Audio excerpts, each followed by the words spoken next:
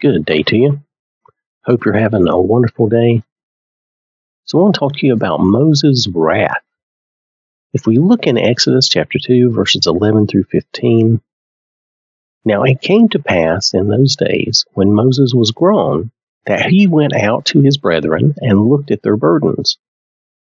And he saw an Egyptian beating a Hebrew, one of his brethren.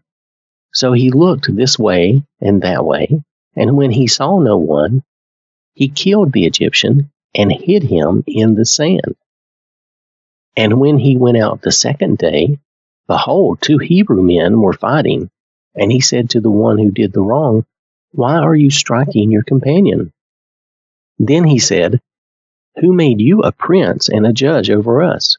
Do you intend to kill me as you killed the Egyptian?"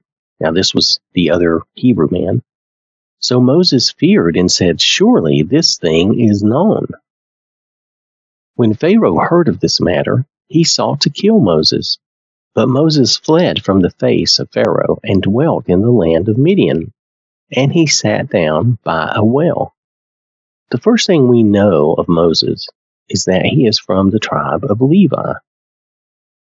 His parents are described in the first verse. Exodus chapter 2, verse 1. And a man of the house of Levi went and took as wife a daughter of Levi. We know from Genesis that Levi, along with Simeon, was full of anger and wrath. You'll notice above that Moses also seems to have the same issue. He was actually a murderer. He did so purposefully, planning, and trying not to get caught. Now, this was Moses in his youth, and he does become more than this. But let's stop here for a moment. Think about this and these events.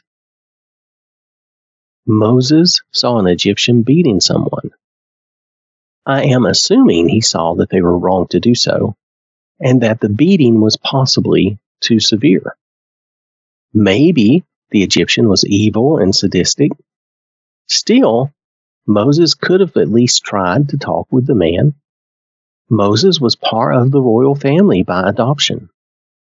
He would have had some sway, or could have at least been heard out.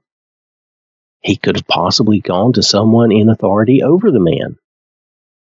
But in his anger, he acted rashly, letting his wrath overtake him.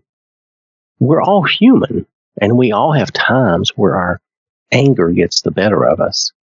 We can teach ourselves, train and discipline ourselves to do better. Proverbs chapter 14, verse 17. A quick-tempered man acts foolishly, and a man of wicked intentions is hated. Look at the first part of that. When we act on our quick temper, when we act rashly, we are being foolish. You'll also notice the second part, and that Moses became hated or feared in a negative way. He was no longer trusted, no longer a part of the royal family. Instead, his sin was found out and he was hunted. He fled for his life. How many times are good people ruined, destroyed in this life due to one wrathful act? It's sad. We need to teach ourselves and our children to avoid these outbursts of anger. Do not let our anger become violent. Know when it is wisdom to walk away from a situation and take it to God. But notice something. This angry, rash, foolish murderer is Moses. The man God, many years later, would use to guide the Israelites out of Egypt and to the Promised Land. God honored and cherished the man that Moses would become, even though Moses still had flaws. God still cares about each of us, even with our flaws. So I want to thank you for listening. I hope you have a wonderful day. May God bless you and keep you safe. And remember, God loves you.